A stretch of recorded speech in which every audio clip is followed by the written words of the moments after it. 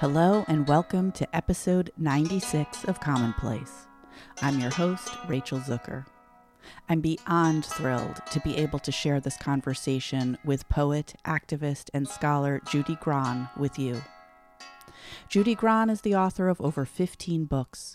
Her publications include 2 book-length poems, several poetry collections, a reader, an ectopian novel, and several nonfiction books. Among her books of poetry and nonfiction are The Work of the Common Woman, A Woman is Talking to Death, Edward the Dyke and Other Poems, and her memoir, A Simple Revolution, The Making of an Activist Poet. In 1961, at the age of 21, Judy was arrested, interrogated, and dismissed from the armed forces on charges of homosexuality, an episode that she says shamed, angered, and ultimately radicalized her. In 1965, she picketed with the Mattachine Society in front of the White House and began writing and publishing pro-lesbian works. And she has not stopped since. Judy's poetry fueled the feminist and lesbian feminist movements in the U.S. and in other countries. Her mythic history, Another Mother Tongue, Gay Words, Gay Worlds, was vital to the gay movement during the 1980s and 1990s. Blood, Bread, and Roses, How Menstruation Created the World, has been influential to scholars working on ideas of human origins and was subject to a 55-minute film, A Flowering Tree, by Indian filmmaker Vipin Vijay. Grahn holds a PhD in integral studies with a concentration in women's spirituality and teaches or has taught at California Institute of Integral Studies, the New College of California, the Institute of Transpersonal Psychology, and in private settings. Judy lives in California with her wife. I am delighted to bring Judy Grahn's essential voice to you, listener, particularly if you have not yet read her work on the page. In this conversation, Judy and I talk about her new book, Eruptions of Inanna, Justice, Gender, and Erotic Power.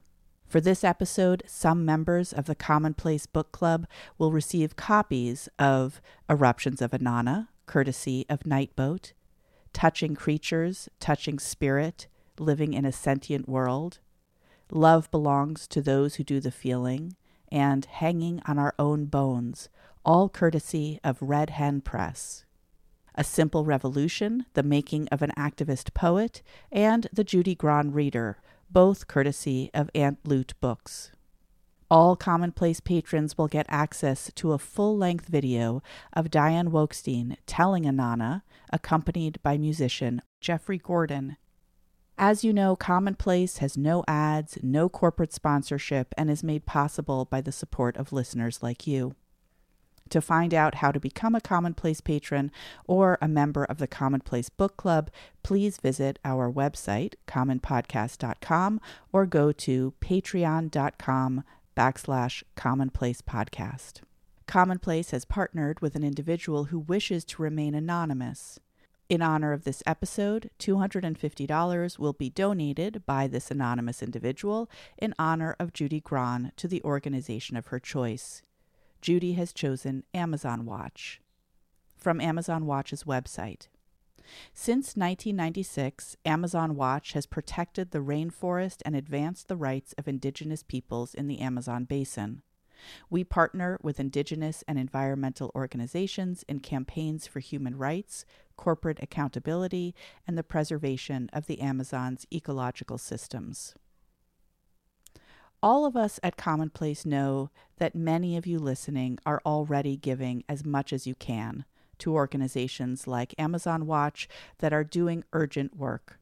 We know many of you listening are giving time and energy to protect the environment and working for environmental and social justice. We know many of you don't have extra money to support an arts podcast.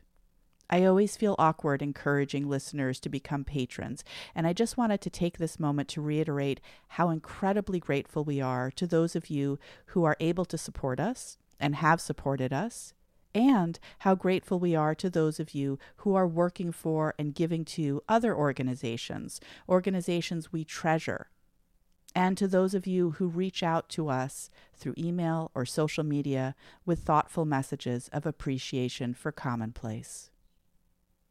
I mentioned in this conversation with Judy Grahn that I recently had some serious health problems, including a cancer scare.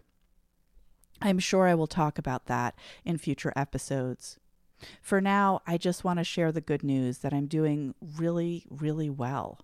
I'm not sure I've ever said that in an introduction to Commonplace, but I'm doing well physically and emotionally. I don't have ovarian cancer. I'm finally teaching the way I want, unapologetically, and loving every second of it. I love my new place in Washington Heights. I am delighting in my amazing kids, especially now that I'm able to be with them and hold the space for their difficulties without drowning. And I am just starting to feel the joy and freedom and rebirth of being divorced after a very long time in the underworld. I want to say thank you to two listeners in particular. One, a woman visiting Maine from Austin, Texas, who I met on the beach. Our dogs were playing together, and after a little while, she asked me whether I was Rachel Zucker, the one who makes Commonplace. And I said yes, and she said that she recognized me from my voice, and that she has been listening to Commonplace. She's an emerging writer who lives in Austin, and Commonplace has kept her company for a long time. The second is a listener who sent me a gorgeous page of letterpressed text that says in red, "You belong to you." It's at the framer, getting framed. I'm definitely going to hang this up. I just wanted to say to both listeners that these gifts, the gift of meeting, of appreciation, of you belong to you, came at absolutely spiritually deep need moments for me. I want to thank you. I want to thank everyone who has emailed or posted messages of support for me, for the podcast.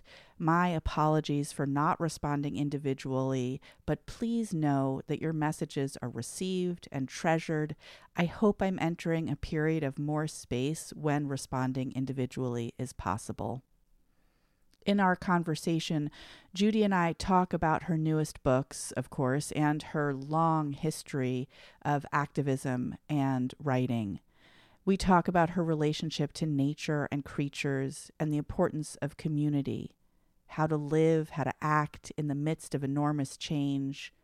We talk about the importance of having an origin story outside of patriarchy. And this conversation, the first that I recorded in my new place in Washington Heights, was a moment of such community and connection, even if I recorded it remotely with someone that I never have had a chance to meet in person.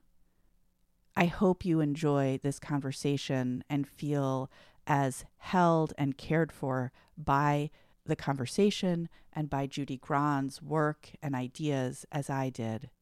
I hope you're all well and thriving, or are moving towards a place of health and grace. Okay, there I am. There you are. Yeah, hi. It's so great to see you. Yeah, it's good to see you too. Okay. So this is my very first recording that I'm doing from my new apartment.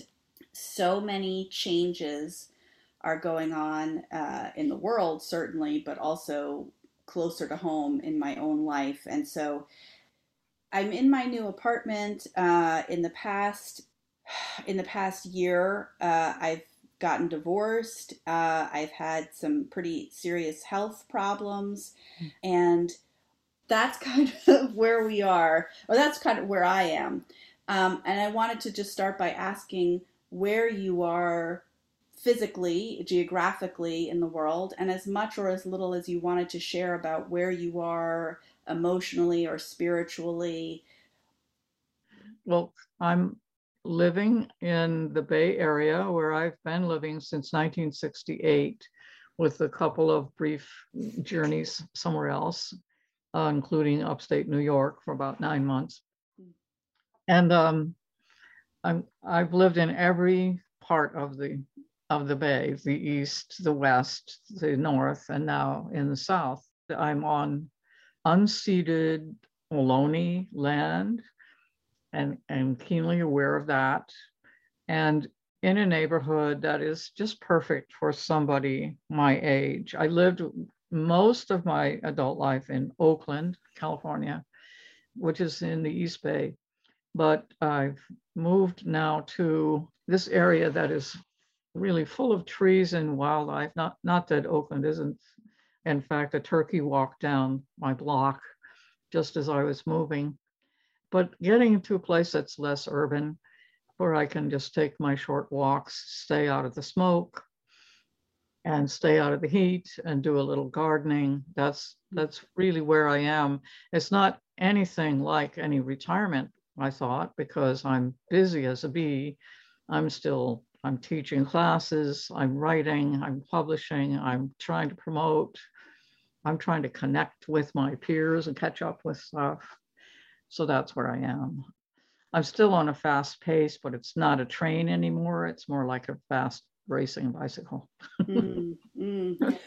What kinds of things do you grow in your garden? Oh, well, lettuce and herbs and onions are my success story. And the creatures eat everything else. So I'm raising creatures, I think, in my garden. And we have 2 fountains. We have lots of bird life. It's really lovely. And you live with your partner? Yes, I live with my partner. We started living together in 1986, and we got legally married in 2008. So that's been 30 something years. Wow. A great boon in my life, believe me. Yeah. It sounds wonderful.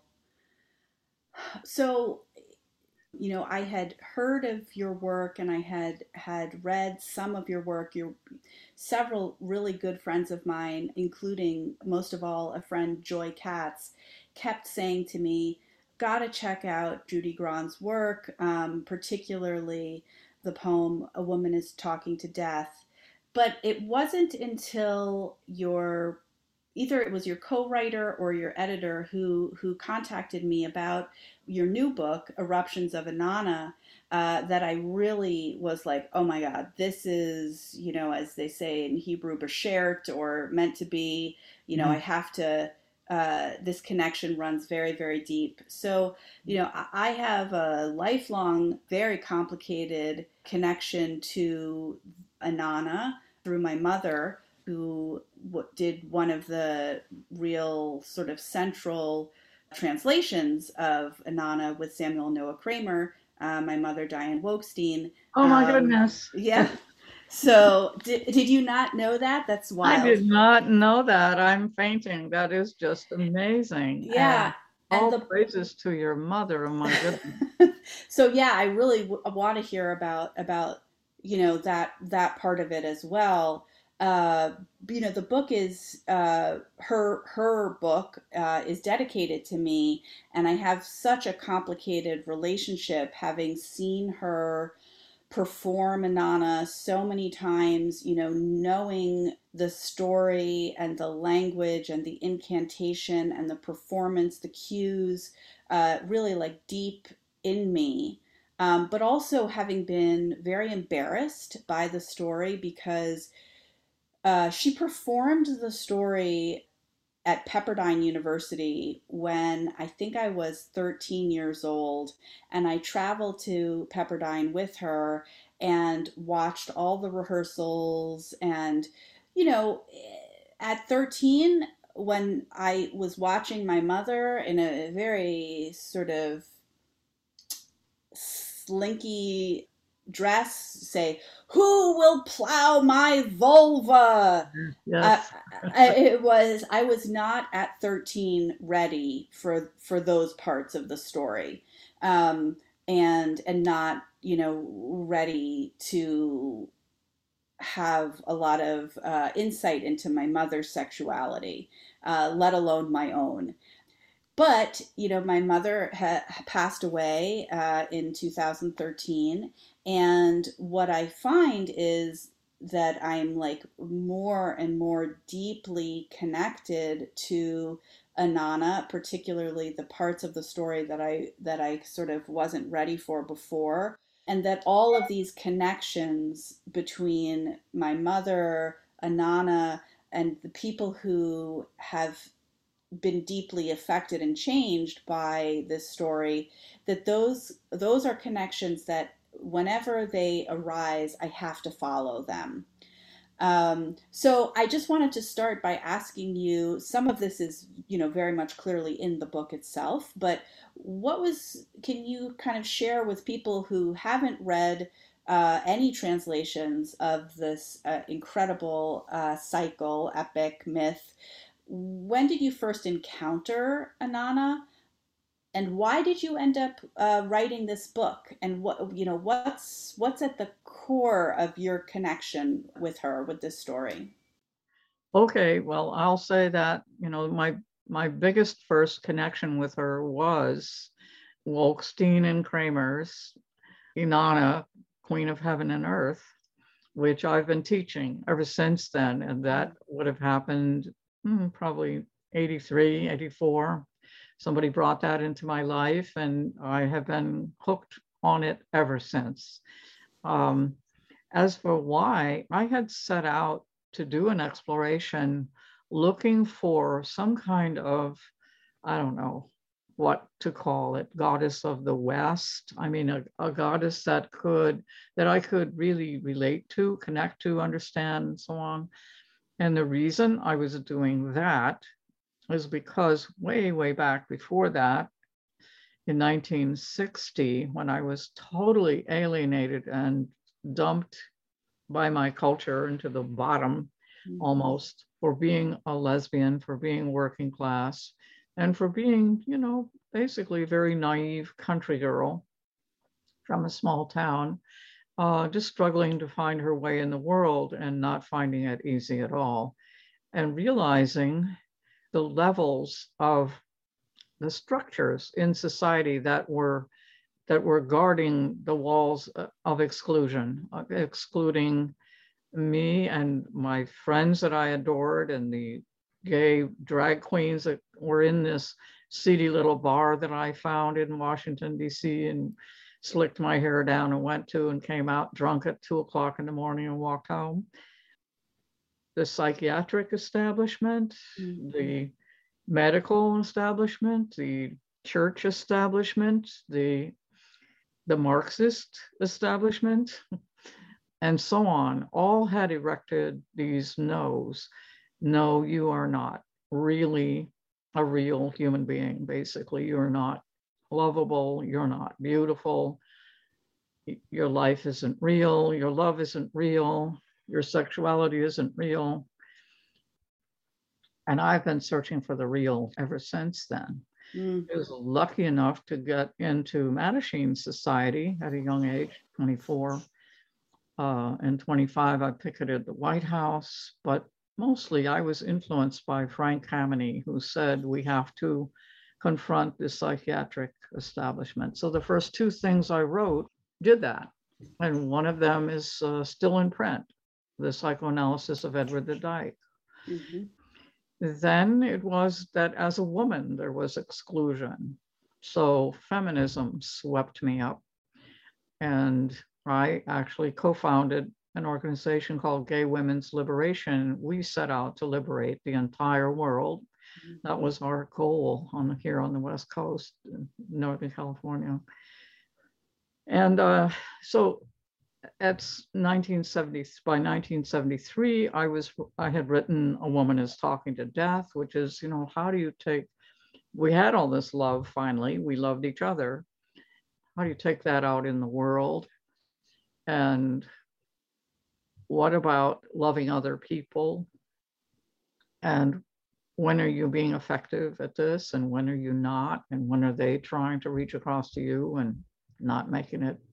And I also started researching menstruation because I thought that was key to understanding what had women ever contributed to culture. I was sure that women had, but where was there any evidence of that? So I just launched myself at every origin story that I thought was standing in our way, and with the intention of using poetic and eclectic scholarly skills to find some answers. But with Wolkstein and Kramer's book, something else was unleashed that was really enormous. That was this literature from Sumer from 4,000 years ago, from more than that, up to 4,500 years ago. And it was rich, it was luscious, and it had the descent myth, which is just one of the most profound stories on earth. A story, incidentally, that I think is connected to women's menarche rituals. So it's an interesting story that you just told about being 13 years old and seeing your mother do a performance that must have included some piece of that story, I would guess. And then her eroticism, which is so missing in religions. They're just so deadly serious about that whole thing. There's not a playful eroticism in it. And she was all about that. So I've been on that track ever since. We have to come back, because the two are so intertwined, to your work on menstruation in your book, Blood, Bread, and Roses. But let's stick for a minute with Inanna. The subtitle, the title is Eruptions of Inanna, Justice, Gender, and Erotic Power. And I was wondering if you could talk a little bit about the choice, and maybe if it's significant, the order of justice, gender, and erotic power as kind of the three things that these eruptions are either founded on or revolve around. Well, the very first story, and I took on 8 of her stories to tell in my own language. And the very first group of them have to do with her sense of justice, how she dispensed it. The very first one, she sets out to look for injustices in her land, and flies around like a little bird or an insect, flies all over the place till she gets exhausted. And then she falls asleep, presumably in something like a human female form. And she is really, I have to say, molested by a gardener, a very crude young man who has pulled up all his plants, so he's not competent at being a gardener. However, I don't think that rape is the right concept for this. Is a goddess. I don't think that she can be raped. I think he pulled aside her girdle, which had all the cosmic powers in it. And she doesn't say, oh, look how he has hurt me. She doesn't cry or whine in any way whatsoever. She doesn't feel wounded. She is out to do justice toward his transgression, which is clearly defined as not only about women, but also entwined with that about caring for the plants and caring for these cosmic laws. So her justice is enormous. And her solution is just so entrancing. I kept coming back to it because what she says to him when she finally finds him is, you will die. And what is that to me? You will wander the desert. In other words, something is implied of a power that she has that wipes him out. She says, your name is not, you're not going to be remembered for your transgression. You'd just be woven into my sweet love songs like everybody else. But you yourself, your soul, will not come back. And that's a big clue that she is part of her family, her older sister and her niece, basically midwife humanity back into reincarnation. to live again. And that to deny that is a really big deal for people who believe in it. That she is just saying, coming back is not even a question. You're not going to do that. So there's so much in that story, and there's lots more. There's lots more in it. Just a simple story, but that's one of 8 that I took on in the course of this book. And it starts off with her sense, not her sense of justice, but just the implications of the philosophy behind it and of what she represented in a philosophical sense, in the sense of life, death, and rebirth. Where was she? There it is. So that's justice. I'm wondering, when I was talking to my son again about this conversation, I said, what would you want to ask Judy? And he said, well, I think, he said, I feel that that feminism is almost at this moment of apocalypse.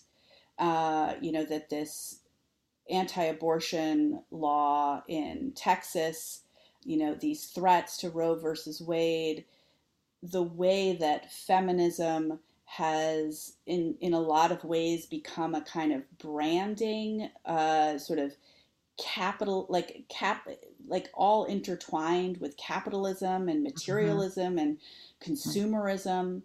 The way feminism is in a new way at odds with some of the LGBT and particularly trans inclusive movements, which are incredibly important.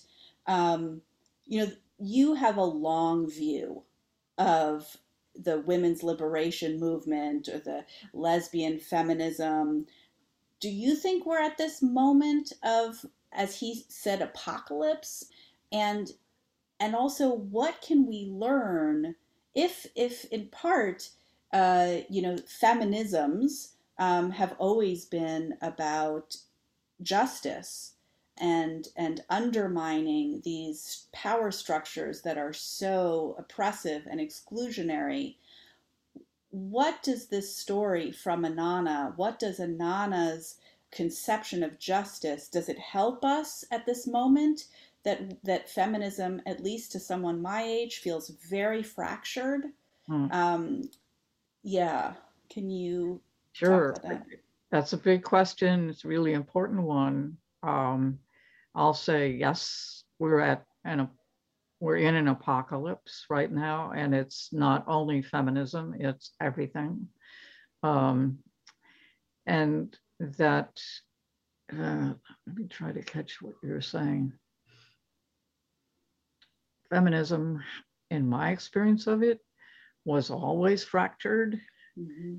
It's what I think of it as this kind of union of advocacy for women, that's how it started, and that's how it has tried to track itself. But it's not as though it was, mommy, and she was going to solve all of our problems. Addressing her as a dyke in 1969, we were not acceptable. The reason I wrote the Common Woman poems was that set of poems is my own imaginary consciousness raising group. But I went home with my hurt feelings and wrote these poems that would be more inclusive of women that I knew and had known in my life. And one of them is very overtly a dyke, a lesbian, somebody who fixes her own cars.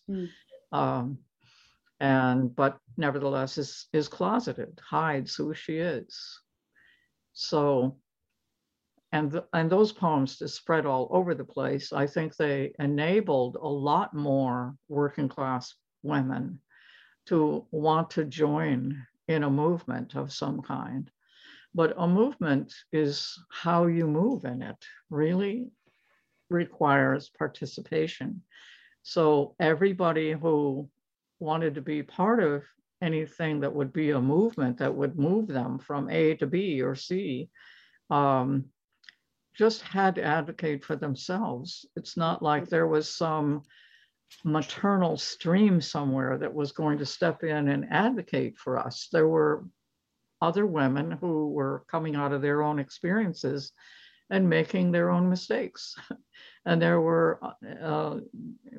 was I doing exactly the same thing, coming out of my own experiences and making my own mistakes and trying to make it work. So, and feminism, I think, is only part of what we need.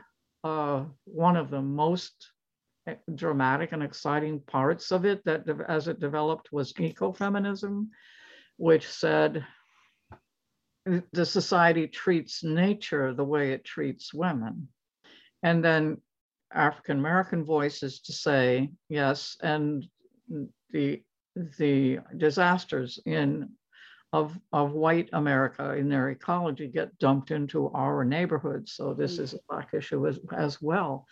And for the LGBT alphabet, I became convinced after writing Another Mother Tongue and really searching for traces of us in other cultures and other times, that we are change agents by definition, whether we want to be or not, whether we say we're assimilating or not, whether we say, I just want a life and I never want to be called a lesbian or not, we're still part of change that seems to happen ever so often. And right now, we're in the middle of enormous changes, just enormous. So my job is to determine what would be helpful. So I'm thinking Inanna is helpful. Her stories are helpful. The justice that she dispensed in that first story I told you, she did by using what had been an old in age, not old women, but an old women's power solidarity having to do with their menstrual blood, that she flooded the whole land with it until, the god of water would tell her where this young man was hiding. And she turned herself into a rainbow to see him. I mean, it has so much richness to it. It's just one simple story about her, but there's so much that we could do with that, including that she was not going to elevate his power in any way, shape, or form, which is a very different approach than we all took in second wave feminism, which was to go to court, make arrests, make accusations, and then to see that in some quarters men took that on as a cape of pride was appalling. It was like, wait, what are we doing? We're feeding the monster in some kind of way. Do you see, I feel so strongly that the work that you've been doing and that you're currently doing, which is to locate yourself and provide a connection for others to these origin stories and to open a space for pre-biblical, pre-patriarchal creation myths, models, that seems incredibly important for creating an imaginative space in which solidarity can thrive. Yeah. What else, what are the other ways that activists and radicals and revolutionaries today can flood the land with menstrual blood as opposed to elevating his power? Oh, I think that people are already doing that. The TikTok people who are flooding the sites with false tips. The particular ways that ACT UP would do some of its dramatic presentations of protest, they would bring a band with them, or put an art piece all across something that that there are things that in particular I learned to respect from the gay queens, the drag queens who were in the bar, in a seedy bar that I went to, and they encouraged me so amazingly because they would be making fun of the police. They would and diminishing the police by pretending that the police was one of them. So they were calling out the hypocrisy of the society very vocally, very out loud, very dramatically, and no matter the price that they had to pay for that. And I just see that in so much of a particular kind of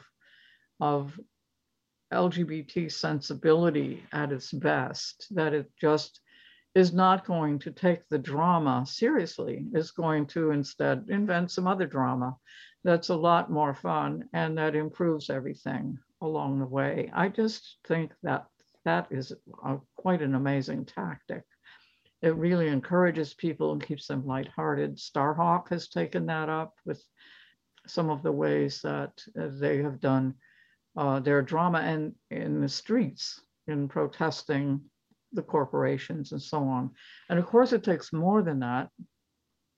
It takes people really, to me, it takes people really reconnecting to nature in some very real ways. And I've been trying to write into that as well with Touching Creatures, which is almost like a sister book to Eruptions of Inanna, because it's about consciousness permeating everything. And that's what Inanna, her poets, what they intimated she was, immanence in everything, in the life force, but intelligent. So Touching Creatures has stories in it about creatures reaching across to me, including insects, you know, creatures you wouldn't necessarily first think of when you think of what we have been taught to call higher consciousness, but it's common consciousness. What if it's common consciousness? Then when you beg your neighbors not to use snail bait, and when you decide that you're going to just travel on electric vehicles, it isn't because of some abstract moral high ground. It is rather a protection of your friends, the insects, you know, your friends, the plants, and you feel them in the same way as you feel for your friends. What you would do for your human friends, what would you do for your squirrel friends? Or a tree that needs water, what would you do for that? I think that's a sensibility we need to promote. Yeah, I mean, I think you're right, and this makes so much sense to me. And at the same time, I have this like voice in the back of my head saying, okay, you two white women talking about making friends with squirrels, but look at the racial injustice. And I know that you have worked extremely hard on an anti-racist, uh, from the beginning. So I just wanted to put that out there, that this, I think at the heart of what you're saying is something very, very profound and essential, and the only way that we could have really come step away from this apocalyptic moment, which is to really see the connection between all kinds of life. But I can imagine someone saying, we can't even make friends with our neighbors. We can't even make friends across the color line, which is a completely imaginary construct of culture. How are you imagining that making friends with insects is going to work out? I don't know. I can't speak for everybody. I can only speak for myself and say that it works out for me, that I feel so much more at home and so much less lonely in the world and so much less likely to want to get a pet Hmm. I read somewhere that someone did a study of different households, and they picked out two things that distinguished the white households from everybody else. And one was ownership of a flashlight, which turned out to mean more likely to own the house. Hmm. But the other one was more likely to have a pet.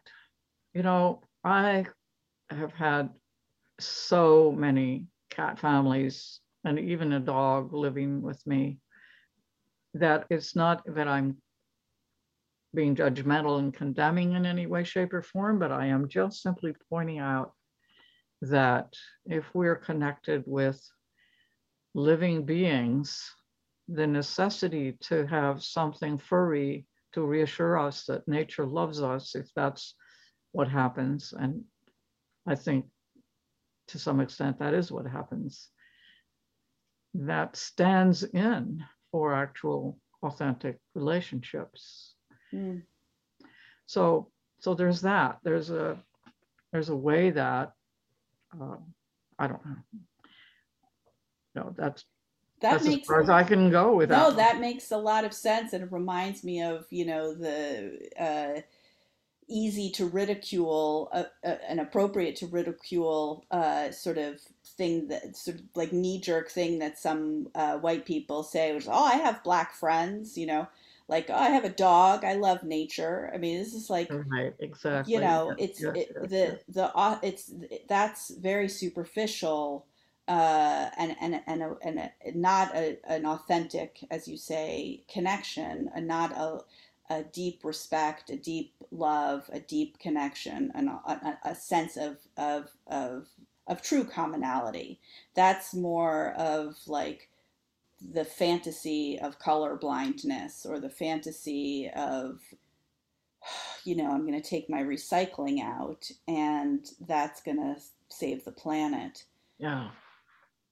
So let's go back to Anana. I got us off on the justice path, but can we go back to the second one, which is gender? Gender, right.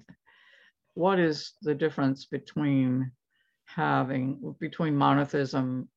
monotheism and polytheism? Do we need a theism at all? What is the difference between male gods and female goddesses? Is there a difference? And there is, after doing some explorations, some study in South India, where I did I I was really there with my metaformic theory, seeing if it made any sense in a context where people continued to talk very positively about menstruation and to even be nostalgic for very elaborate menarches that their grandparents had experienced as the end of a long line of such things. And village goddesses were everywhere. Are they different? And yes, they are different. They're more protective of nature, for one thing, not so willing, as is now happening for economic reasons, to pave over and cut down the sacred groves and kill this protected snakes and so on. So there is something to this idea of women and nature being connected in the old days, but not women exclusively by any means, of all the men who lived with them as well. It's just that the patriarchy, when it made its turn, turned away from both women and nature in particular ways, and began capturing them, controlling them. We've got to talk about metaformic consciousness and your theory of the essential nature, or importance of menstruation. And I have to be honest and say that I only came across your theory and realized there was a journal for writing about menstruation, and the theory as I understand it, and please, correct me if it's too broad strokes or not correct, is basically that all of the human rites and rituals, if traced back far enough, come from rites and rituals around menstruation, and that pre-patriarchy, it uh, it's so at the center of human rites and rituals that, in some sense, these were the very first kind of civilization or group making rituals, um, and that and that metaphor itself is connected to metaform. Um, I mean, I just have to say, like, the past 5 years, 10 years of my life, I have been searching and searching for wise women, for texts, for instruction, information about how to live. And my body, I feel like the absence of those stories and wisdom has made me profoundly ill. So I had an unwanted hysterectomy in Mm. 2018 because I was bleeding to death. Mm. But and I was a well-informed woman who had been a birth doula, who believed in the natural wisdom of the body, and I still ended up like a third of women in the Mm. United States having my uterus removed and my Mm. cervix.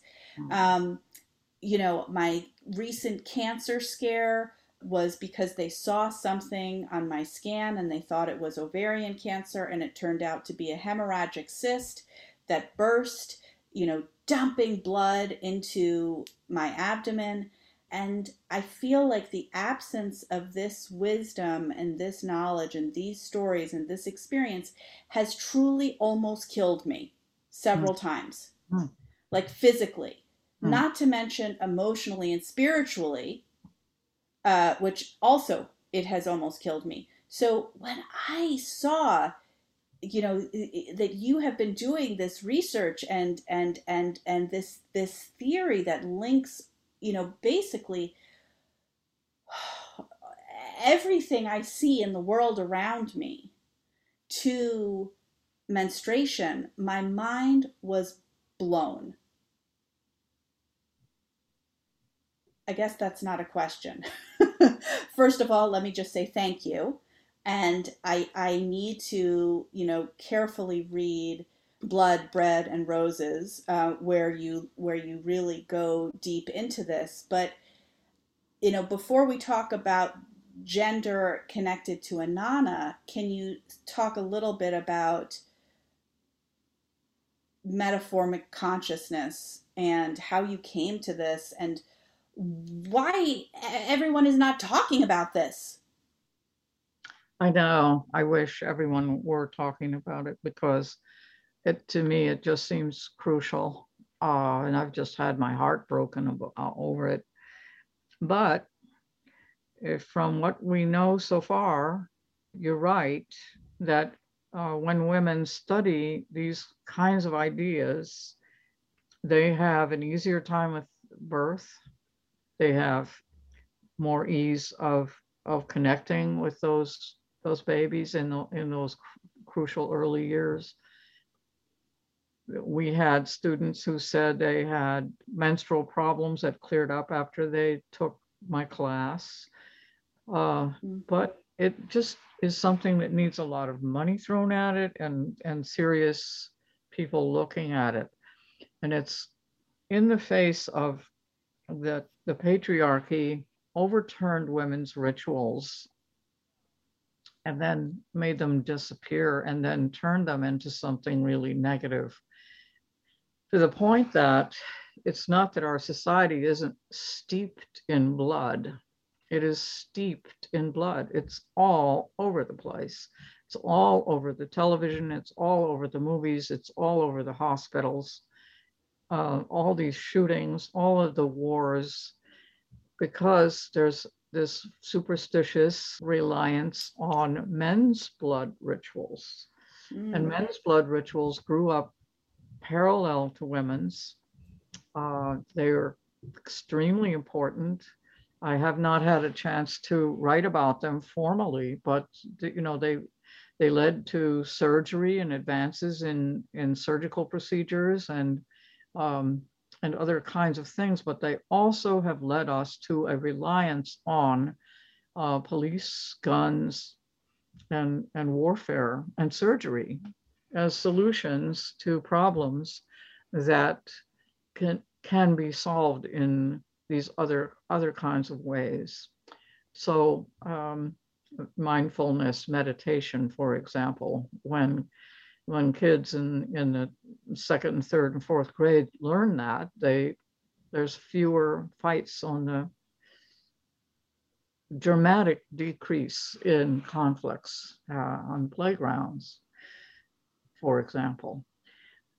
It's just something that for cultures that don't have this prohibition against talking about it, which is the Christian menarche that I grew up with, was don't tell your father, don't tell anybody this is happening, don't leak blood into your skirt if you go to school, don't get in the swimming pool. That's a ritual, and that's the one I was taught. What drew me to the subject was two things. One was how much pain I was in with every period. It was just awful. I would just lie down on the floor in the bathroom, wherever I was. If I was staying with somebody, if I was in Grand Central Station, it didn't matter where I was in agony. And sorting that out took some decades of effort.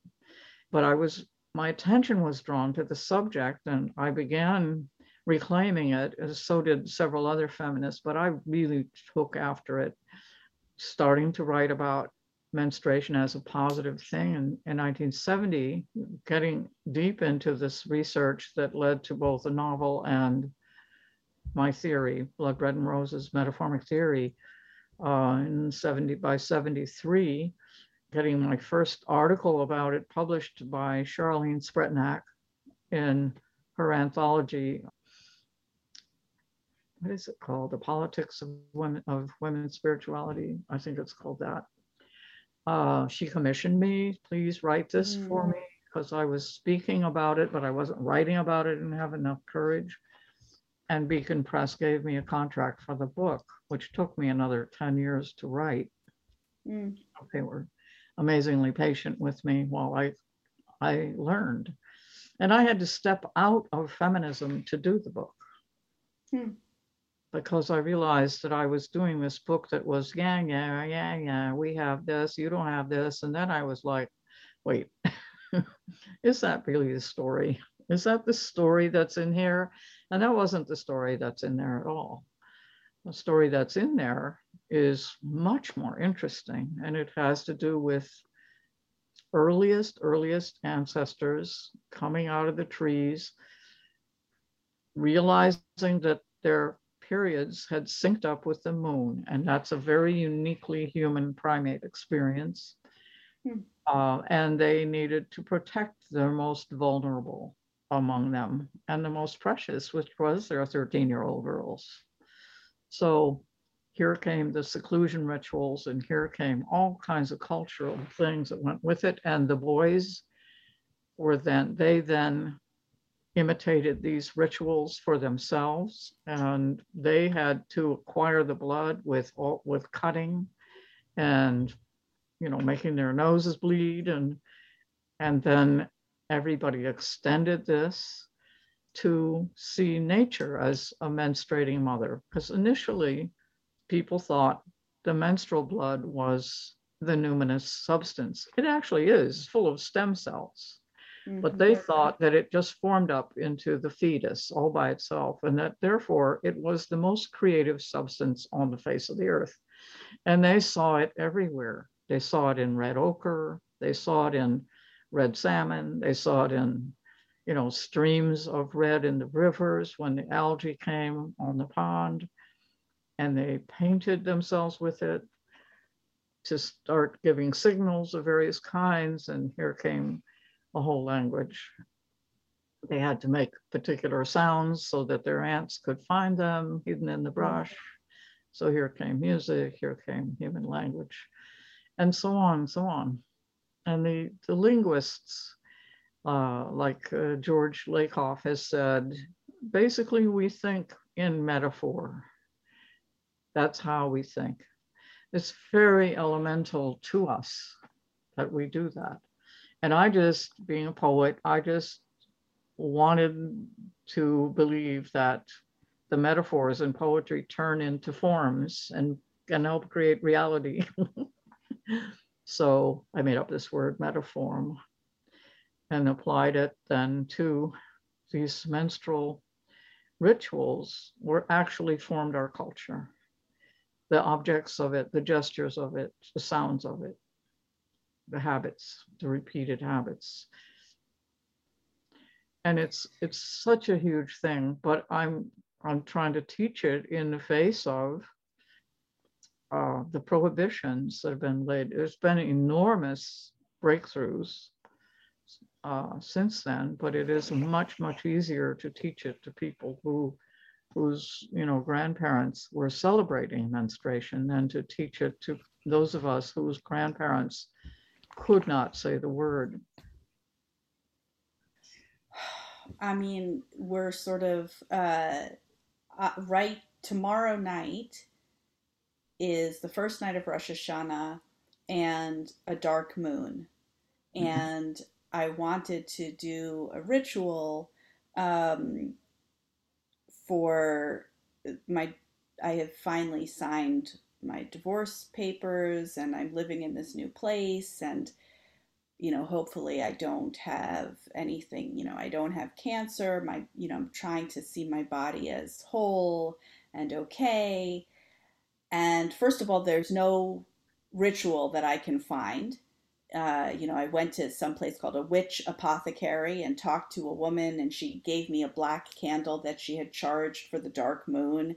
So I'm making up my own, thing, because there's nothing that I can find. There's no one, that I can go to say, where's the ritual, for this.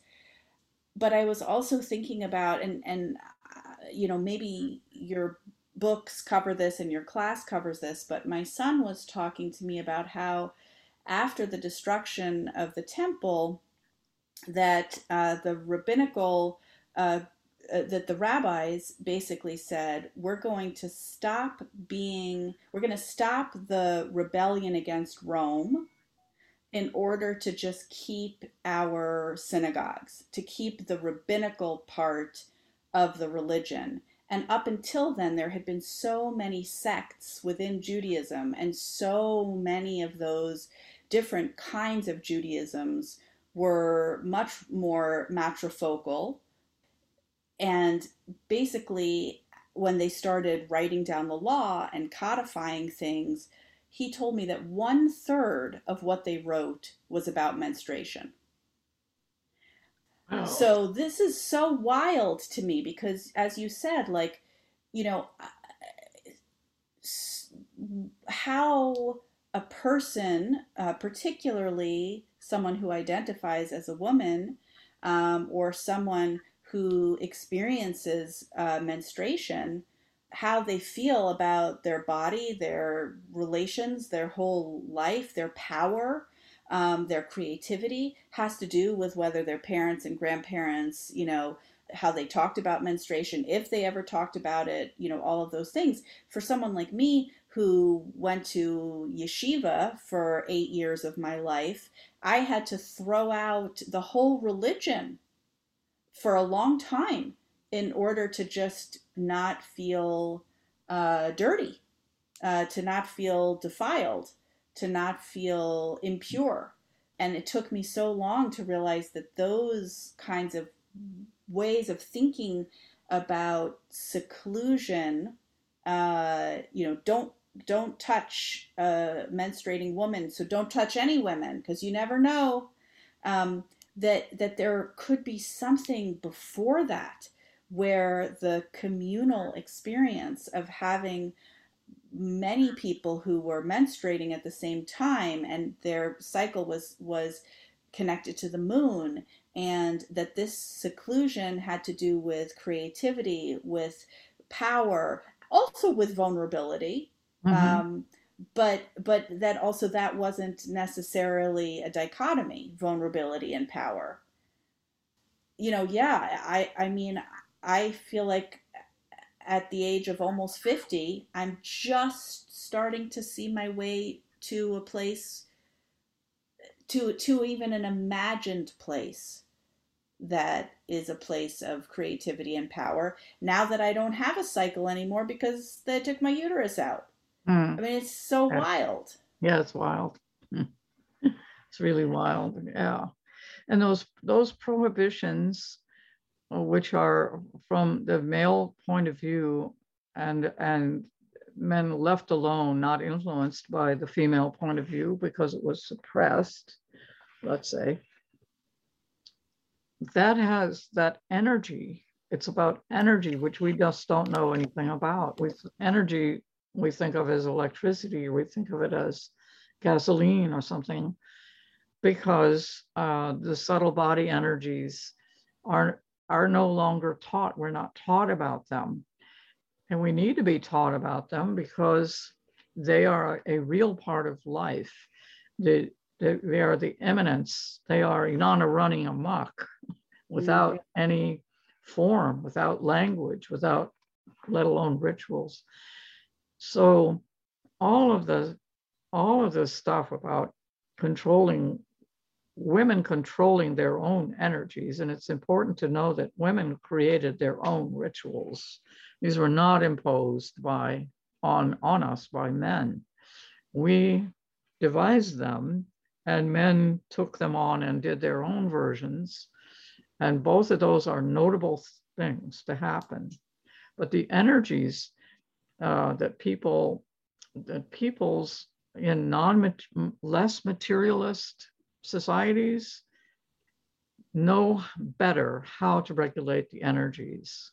People in materialism, the energies are suppressed. There's not to be talked about. There's no language about it. And people who then are erratic are called insane and made fun of, locked away. And all they're doing is responding to all kinds of energies that are in the culture at large, which in our culture are very violent energies that emanate from the TV and the radio, the news, the movies, all the time, to say nothing of your neighbors are shooting at each other. So it's crucially important that our culture, we're in a transition, and it's an economic transition.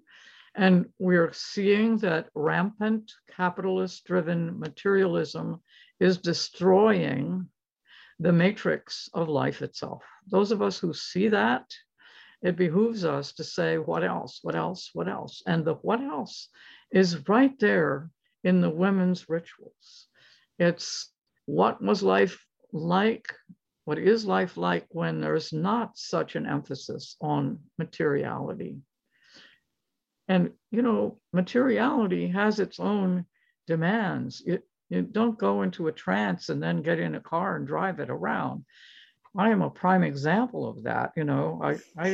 My family doesn't let me drive when I'm deep immersed in my work because I'm likely to go up on the sidewalk or forget and change gear apropos of what? I don't know. So I stay home and ground myself, or I ground myself in particular ways when a lot of energies, or I stay away from, the scary ones, because I'm susceptible. I'm one of those open channeled people. But we all are to some extent, and we couldn't drive cars if we didn't know how to ground ourselves. But on the other hand, driving cars is not the end of and be all of life. So to get back to the energetic piece, which is Inanna, that's what she is, having some methods for locating that, how do you let your energies come about? Where do you rein them in? How do you respect them? How do you invite them? Those are so important. They're so important. And I think that there are spiritual teachers who know how to do this, that might be beneficial, that you might want to explore. Who is it that works with subtle body energies that can help you ground yourself all the way in your body and recognize when something is going off the rails, here are the ways to pull it back. And they may be very simple. Walk barefoot in your garden, Anyway, I'm getting off on there, but we are talking about what the Sumerian poets were talking about. Inanna as immanence engages with us and, in my experience, loves us.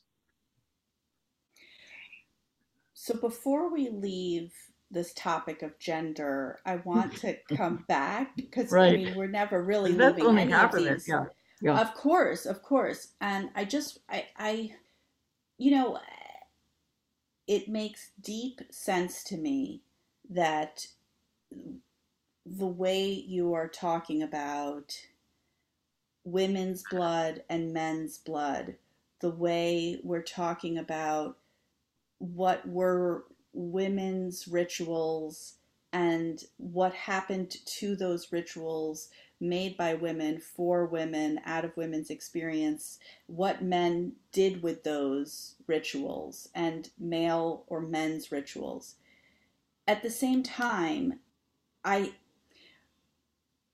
one of the things that I love about the story of Inanna is that there are these beings that are neither male nor female, that gender is more complicated than this binary of men and women, and that we see that in a lot of pre-patriarchal creation myths and stories, that there's always been, whether you want to call it a gender non-binary or trans or genderless or a third way, a third experience, there's always been the conception of more fluidity, and then that there were all these prohibitions, and now we're coming back to a greater sensitivity and awareness to how complex gender is. I think one of the things that trips me up is, as a cis woman, how to talk about gender, how to return to women's rituals, to the part of my own lost experience as a cis woman or as someone who identifies as a woman, without being trans exclusionary, without falling into this ridiculous oversimplified notion of the gender binary. So how do we incorporate that complexity into the importance of, like, I don't think we're in a post-gender world. I don't think that's the solution. I don't think that's even a possibility. It's sort of like a post-racial world is naive, as long as there is white supremacy and that we're swimming in, and that we have to do something about in our lives if we're going to be, moral people, can respect ourselves. The gender binary has been one of my subjects, of course, because that I've been in that place. I took a boy's name in the bars. We didn't dare say our names because if they got in the paper, we would lose our jobs. Those of us who had jobs. And the name I took was Sonny. Hair slicked down, boys' shoes, boys' pants, white shirt, boys' undershirt. That was me in the bar at the age of 21. So and I've gone back and forth with all of that, and with my identification as female, and with the agony of my periods, And with this whole way of how do we even get defined as human beings from this position, that position, and the other position. But another mother tongue is an exploration that I did of different ways that, and I called it all gay. I didn't have a vocabulary at that time. I do so respect that there's been a finessing. There have been new movements have come up and they have said, this is the language we need you to use. And that may change every 2 years, but that's what it's like to be gay. We're always changing our language. So I lumped everything in gay, and I'm redoing that book to try to sort that out some, because some of the examples that I was using are more likely trans is a better description than gay, because who knows what the sexual orientation of individuals were, but that it's worldwide and so many different names for and functions. Many of them I found, to my total delight, highly respected, including these characters that are in Inanna's literature. And there's Galatura, Korgara, and Pilipili, the head overturned people, that she also calls Reed Marsh woman, Reed Marsh man. That's intriguing as well. And it's not that I have any solutions, except what I've carved out for myself, and I call myself a dyke, and I've run down what I think that means, and it's a word that I think is an elegant and marvelous word, and I don't intend to ever give it up, never, never, never.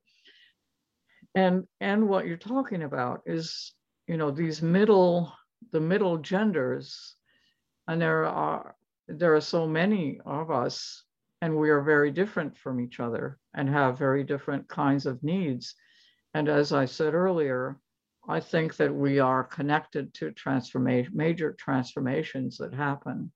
But these characters show up in Inanna's literature, and they are not only connected to the temple where they had jobs, very particular jobs, important jobs, prophecy, lamentation, birthing, show up for the funerals and help get people crossed over to the other side, singing and chanting and drumming and going to chants, going to trance is what I'm saying. But also they accompany her on her quest for justice. So when she goes looking for this gardener fellow I told you about, they are with her. The whirlwind is with her, and they are with her. And when she goes up against this mountain of perfection and melts it into a volcano, they're with her. They accompany her, and she puts them in the temple. They are sort of like artists, but with extended powers. If the extended powers of artistry were respected all the way out for what they are, that would be Inanna's temple, as I see it, and I'm looking at it as a poet. I'm not looking at it the way Noah Kramer did as a scholar. I'm looking at it as the way your mother must have as a poet, who loves the poetry, the literature of it. Yes. Yeah. So, erotic power. Have we saved the best for last of course. Of the three? Yeah. So talk to me about Inanna and erotic power, or you and erotic power. I'd love to hear about it. Well, we have been talking about it, Rachel. When I talk about subtle body energies, those energies have an erotic component. They're aesthetic at their best. They infuse us with a sense of well-being and of love. It's good to seek them and fill yourself with that, as differentiated from fear or anger, outrage, to fill yourself with those emanations that are really, really positive is a good thing, because our love comes from us, from our hearts, but also comes from outside of us if we let it in. And that's her. This is the fun part. She's the animation of life. They actually, one of her poets called her the first snake. And snake, as I know from talking to people in South India, where the snakes continued to be protected, snakes are the animation of the earth. That's, people would see all this energy, and they were dealing with their own energies in various ways, drumming, dancing, holding hands in a circle, which balances out the energies. When people do that, the people with a lot pass it on, the people who are more grounded absorb it, and it evens out for the whole circle. That's a ritual. It's a very simple one, and it works. Recently, Inanna had so many powers. She was almost a creation god by 2000, when her poets had elevated her, especially the high priestess Enheduanna elevated her, meaning Enheduanna was very science-minded. I think all of these poets were. They connected their religion to science, which is one of the things that has gone off the rails for mainstream US culture. The religion drags its feet and tries to stop the science. And the science goes off with the materialists, which is equally disastrous. The early scientists thought that religion would hold moral feet to the fire for science, but they didn't. Instead, they just denied the realities of it, as we see now today, to really tragic proportions. But the Sumerian poets, in my experience of reading them, they were describing the cosmos as they knew it so that other people could experience it the same sort of way every day. That was the sky. This was the earth. This was the salt water. This was the sweet drinkable water. And this is the moon. This is the moon full, and this is the moon close to dark or dark, which was the female moon, and the male moon was the full moon. And this is Inanna. And what is she, is the question. And what I think the answer is she is the animation of life. And just like last week, some physicists ran two gold ions by each other as waves, and it created a particle of matter, meaning that light energy can create matter when it smacks against itself in particular ways. Isn't that remarkable? Whoa. That means that Inanna is a creation principle, and she is just as contemporary as can be. One of the things that has struck me, and sort of listening to interviews with you and dipping back and forth between your different writings, I can't remember exactly where I saw this, so forgive me, but you were talking somewhere about the difference between power and control. And that has struck me so deeply. I was thinking when I read that Adrienne Rich has a phrase that motherhood is like powerless responsibility. And I have 3 sons, like Adrienne Rich did, and no daughters. I have no sisters. My mother passed away. My grandmothers are gone. I live very literally and figuratively in the world of men. And I think, and yet I have had almost all the responsibility. And I think that for really my whole adult life and my whole maternal life, the fear of this powerless responsibility made me try to get control because I never imagined that I could have any power.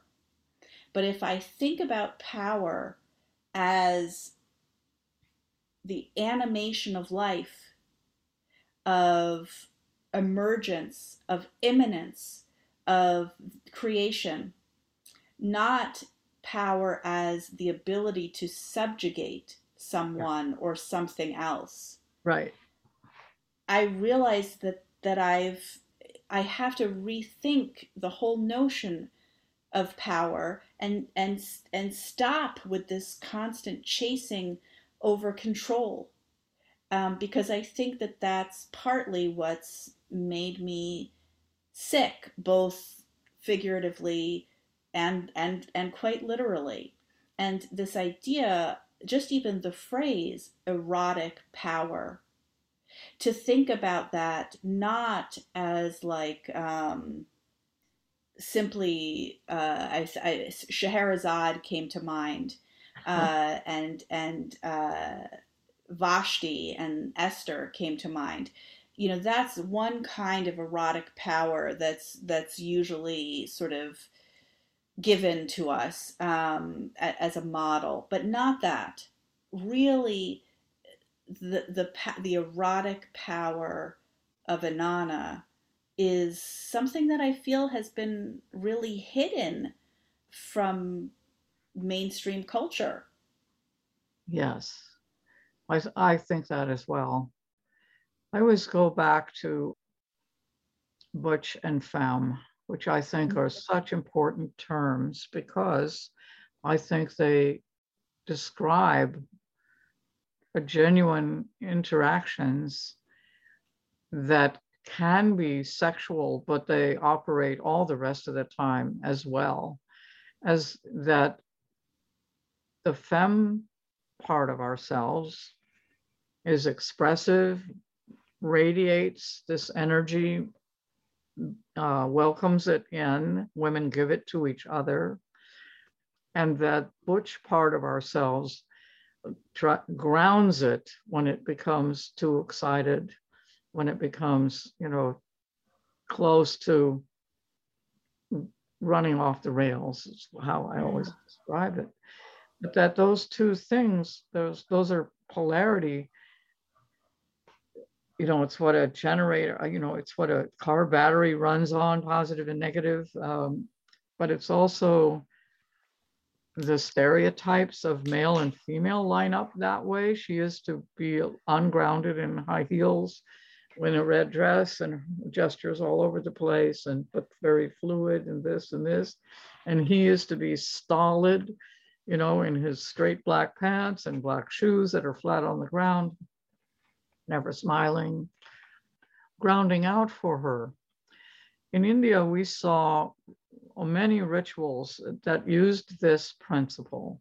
There would be a man who was embodying the goddess, which means he was really charged up with so much energy that he could dance all night and then do prophecy and then read a poem all day. And he would be grounded by a group of women who were sitting on the ground, being extremely quiet, not moving. They were grounding the energy for him so that he could do all of this, have all this extra strength, have all this extra. And then we saw the opposite. We saw women who were in trance and they were about to fall over and they were prophesizing, and some male relative would have a hold of them and be grounding them, make sure they didn't hurt themselves. Mm-hmm. So it's back and forth, but it's a polarity of energies. And it's like we all need to understand that so that we don't reject the loving energy that wants to come and play with us all the time, and that we don't try to live there and become dipshits, who can't do anything. There's some kind of balance back and forth that needs to happen. And it's possible to do that, but you have to seek it out. For you, I would just recommend that you get in women's groups and see what that's like, so that you do have input, just to help your imagination, with these ideas, and just see what happens. I would add to that. I think that's really right. And the times that I had, like I was just in a divorce support group for a while that turned out to be only women, and really it was very clear that it was cis women. All of us in this group happened to be mothers, and I think all of us were heterosexual, but without exception, each one of us was talking about questioning our sexual orientation, wanting to divorce the patriarchy as much or more than our husbands. So we were entering a new kind of space, and that sisterhood was profoundly helpful and important. And I think one of the many losses for me right now is that my friends, I'm the first one, maybe the only, but at least the first to get divorced, of my straight friends. And it's a tough place to be, just in terms of feeling solidarity or feeling a shared experience with women at a time when I find I really I want more than ever to be with women and with queer people. And anyway, so I appreciate these recommendations, and I take them very seriously. And I'll say that looking at your work and listening to your ideas has really allowed me to recognize the constraints of my imagination up until now, and start to envision the blurring of those boundaries, of those borders of the imaginative space. And I really encourage people who have not yet delved deeply into your work to do so, for those reasons. Tell me, when is Touching Creatures coming out? Is it already out? It's out, yes. Uh-huh. Oh, Yes, fantastic. yes, yeah. And I love that idea of Eruptions of Inanna, and Touching Creatures being sister books. Yeah, they are Or like sister books, yeah. Yes. I have a third one, since we're on subject of books again, that I'll show you. This is a poem, The Descent to the Roses of a Family. This is also using the descent myth, uh, in a poem that I wrote in 1985, an anti-racist, anti-white supremacy poem that's called Descent to the Roses of a Family. It uses two mythic structures in it, but mostly it is about how the white family teaches its members to project onto, what Lucia Birnbaum used to call dark others, of various descriptions, but particularly African Americans. Mhm. And we've been teaching that in small groups of 4 or 5 people. If you know people who are doing anti-racist work and they feel a little bit stuck, they're really have delved into it, but something isn't quite moving, this could be some kind of a fluidity that could be added to it, because it comes right back to one's own experiences and one's own family. And it's not about the racist out there. It's about, how did we learn white supremacy? What is it covering up? What is it hiding that is hurting us? Oh, absolutely. Would you like to read from that book, or is there anything I usually I ask people to read, and I couldn't even stop talking and listening long enough, but would you like to share something from any of the books that we were talking about? Well, we've been talking about eruptions. I could read a couple passages from that. And then you had expressed interest in the Common Woman poems Yes. and commonality. I think of myself now as a philosopher, and I think of myself as a metaphoric philosopher. But younger people working with my work say that if there's the philosophy that I'm teaching should be called commonality, and that's interesting. And they've had me write about it, because I said, "What are you talking about?" And they said, "Well, it's through all your work." I said, "Where? I don't." And they just said, "Look at this, and look at this, and look at this over here, and this whole poem, and etc." So, in any event, commonality is the name of the institute that promotes my work, and that's what I'm about to say. You can Google Commonality Institute plus Grahn, and you will come up with a whole place that he has links to all kinds of things and descriptions of the books, and we run classes. He does drag workshops, and he's been doing a residency. Obviously the COVID outbreak has put a crimp on that. He's located down in New Orleans. But when it starts up again, Rachel, I would encourage you to sign up for a residency. It's 2 to 6 weeks in New Orleans, whatever art you're into. He promotes it. He gets the people around it. If it's scholarship you want to do, he's there for that too. He understands my work really second only to me and my spouse, Chris, which is really saying a lot.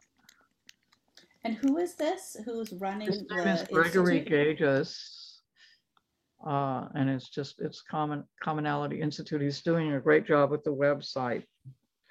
So anyway, and he's the one who he published the chapbook that I just told you about, which is the poem plus teaching notes that I've added to it. But let me just read something about the Sumerian thing. When the clay tablets the Sumerians poets left in the sand were found and translated 4,000 years later, they contained some of the world's richest literature, creation stories, a flood myth, dramatic hero journeys, even instructions for farming.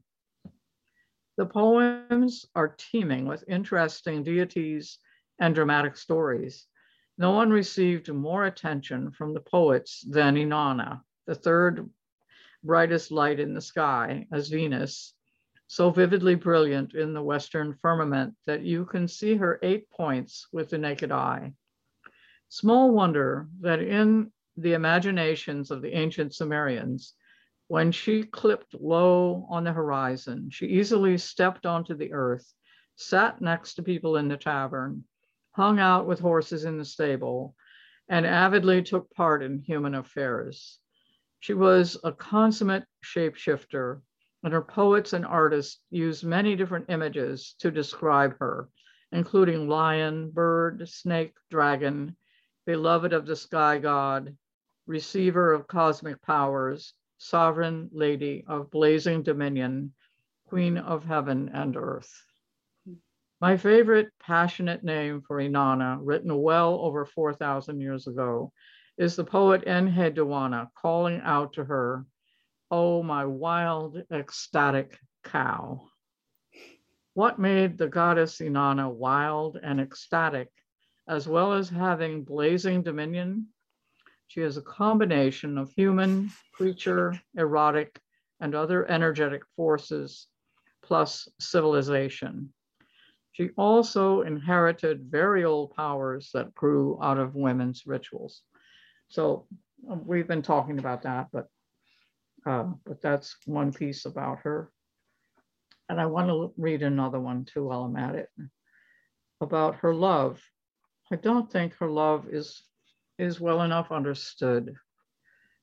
Inanna is wherever any kind of passion erupts. Inanna is part of all joyful processions of Mardi Gras, of Carnival, even of the Rose Bowl parade, as well as any tavern gatherings and parties. Inanna is present in free trade, free choice with its risk of mistakes or ruinous loss. Her justice converts bad deeds into something more positive. She has the capacity, like nature, to reinvent herself. Finally, Inanna sacralizes a remarkable range of genders, with erotic energy permeating the most beautiful, artful, and most mundane of experiences. Her love is both explicitly sexual and diffusely erotic. It's invitational and non-judgmental. Her love is compassionate, tender, and familial. Her love is conscious. She advocates for choice, which is not the same as mandatory inclusion.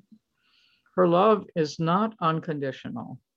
She protects women's autonomy, including sexual autonomy, authority, and multiple powers. She protects children, families, and wives. She protects leaders, warriors, and workers, including prostitutes. She creates, protects, and employs cross-gendered people and provides sacred positions for them in her stories and rituals. She inhabits intuition. She is very passionate. Above all, she protects nature and is the animation of nature, an intelligent, formative, relational, interactive, communicative, compassionate, balancing, and co-evolving force in the cosmos. She is in the process of becoming. Yes. It's what I learned about her, just by reading very closely her stories and retelling them. When you do that, you sort of incorporate it. Like that's incorporated. So lastly, I'm bringing out a collection that Red Hen put out, Love Belongs to Those Who Do the Feeling. And you had requested a couple of things. So let me just start with a little bit of Common Woman poems. As I said earlier, I needed a women's support group.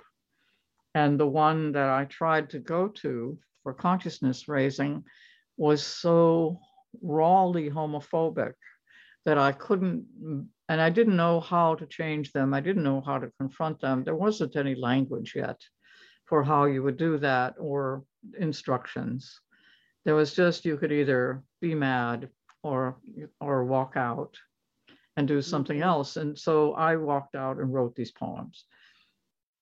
And this is the one that I designated as the lesbian. And it starts like this. It's called Carol in the Park Chewing on Straws. Just taking a woman lover. Whatever shall we do? Just taking a woman lover. How lucky it wasn't you. And all the day through, she smiles and lies and grits her teeth and pretends to be shy or weak or busy. Then she goes home and pounds her own nails, makes her own bets, and fixes her own car with her friend. She goes as far as women can go without protection from men. On weekends, she dreams of becoming a tree that dreams it is ground up and sent to the paper factory, where it lies helpless in sheets until it dreams of becoming a paper airplane and rises on its own current, where it turns into a bird, a great coasting bird that dreams of becoming more free even than that. A feather, finally, or a piece of air with lightning in it. She has taken a woman lover. Whatever can we say? She walks around all day quietly, but underneath it, she's electric, angry energy inside a passive form. The common woman is as common as a thunderstorm. So that was, yes, in 1969, when the gay women's liberation movement was just starting. And believe me, the people who came to join it had nothing passive about themselves and weren't in the closet and were very proudly to being lightning storms. But I was addressing these poems to ordinary people who were still really immersed in being in the closet. And every one of the poems ends with a line about their commonality. And that's where that whole idea came from. The common woman is as common as the reddest wine. The common woman is as solemn as a monkey or a new moon. The common woman is as common as good bread, as common as when you couldn't go on, but did. For all the world we didn't know we held in common all along. The common woman is as common as the best of bread, and will rise and will become strong. I swear it to you. I swear it to you on my own head. I swear it to you on my common woman's head.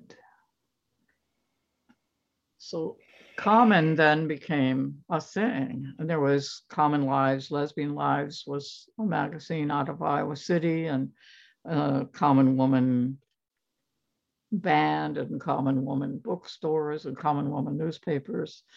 And then Adrienne, In Search of a Common Language, and Audrey, Common Differences, and then I've gone on with it with Common Mind and, various other things like that without even realizing that I was doing it, that commonality was so much a part of our movement, was so much about leveling the fields, studying, not creating new hierarchies, but leveling the fields.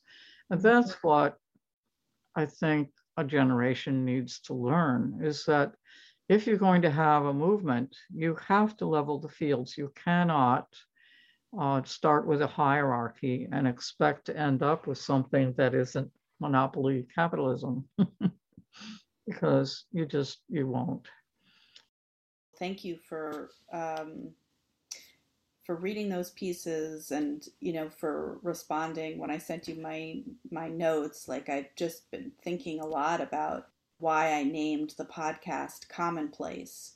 Was really close to what you're talking about, in the sense that of both wanting that conversation is the commonplace between people, of the coming together of the mind, of the body. Before COVID, I always did these face to face, and that was very important to me, to either have someone in my home or to be in someone else's place, their space, their aura, their energy. Right. I'm still so grateful, to be able to virtually be together. But originally, I felt that I wanted the podcast, which was so ethereal, to have at one point been grounded in the physical proximity of two human beings in one moment and time and place. But I also wanted something that was anti-monumental, right? So the idea of the commonplace, the everyday, the banal, the mundane, the overlooked, the domestic, the poetry. One sort of definition of poetry that I don't connect to very strongly is rarefied language. But one part of poetry that I connect so deeply to is the incantation, or the incantatory ritual, the song, the embodied, the philosophy, even if it's the embodied philosophical. And so what are the commonplace moments and practices of artists and poets? Where are the places that people can come together to learn from each other, to make those connections? Judy, is there anything that you hoped that I would ask you, or that you wanted to ask me, or anything I'm forgetting, or that I misrepresented in some way? Oh, no, Rachel. This has just been totally delightful. The fact that you're just immersed in it so much and so avid to learn from all this work, this work has just been teaching me my whole life. It's not as though I'm wise and then I write. I write and then I get a little smarter, because it's always a research project. So I'm always interacting with and engaging with others, whether they lived 4,000 years ago or I just met them. Absolutely, absolutely. Yeah. So we're going to put links to, all your books and, your writing, but tell people if they want to study with you, where are you currently teaching? Okay, yes, I'm going to have Gregory post something about the classes. I'll ask him to do this. I don't know how long it will take. Well, we're teaching the anti-racist groups, just doing them one at a time. I do them with my colleague Diane Jeanette, and we co-hold the groups, and we also participate. We learn as well, and we're doing it selectively, so it's by invitation. The other thing we're teaching eruptions of Inanna and using the descent myth, using your mother's work, really, using that text, using my interpretations with some promptings. And the secret of it, you were asking about transpersonal psychology, which is transpersonal is just a word they made up because they didn't dare use the word spiritual. Mm. They thought that the academy would have nothing to do with them if they did that, so they made up another word. But it really just means a connected mind, body, emotions, art, using body movement, as well as readings in your head and in your intellect. It's using all of it: head, heart, mind, spirit. And your spiritual experiences can be part of what you're talking about or painting about or whatever. So we use those techniques in the class, and it works really well. And if you would like to engage with this class, we do charge for it, but it's sliding scale. And we'll start another one in the fall, and I will send you an invitation if you're interested. Wonderful. Yeah. Oh, yes, so much. Okay. Well, Judy, thank you just with my whole heart for sharing your time and your energy and your work and your love and your wisdom and your humor, with me and your readers and your students and the listeners. I'm really deeply grateful. I feel really blessed to get the chance to have this connection with you at this moment in time. And I just want you to know that how grateful I am for you and your work. Well, thank you. Thank you. This has just been a total delight, Rachel. I enjoyed our conversation very, very much. To the Holy One who appears in the heavens, I say hail to the holy priestess of heaven. I say hail to Inanna. You've been listening to episode 96 of Commonplace with poet, scholar, and activist Judy Grahn. I'm your host, Rachel Zucker. This episode was produced by me, Valentine Conady, Lenga Chinyoka, and Christine LaRusso. Many thanks to Nightboat Books, Red Hen Press, and Ant Loot Books. The music you're listening to was composed and performed by Jeffrey Gordon to accompany Diane Wokestein in her telling of Inanna, Queen of Heaven and Earth. Thank you for listening. Priestess of heaven, to you, Inanna, we sing.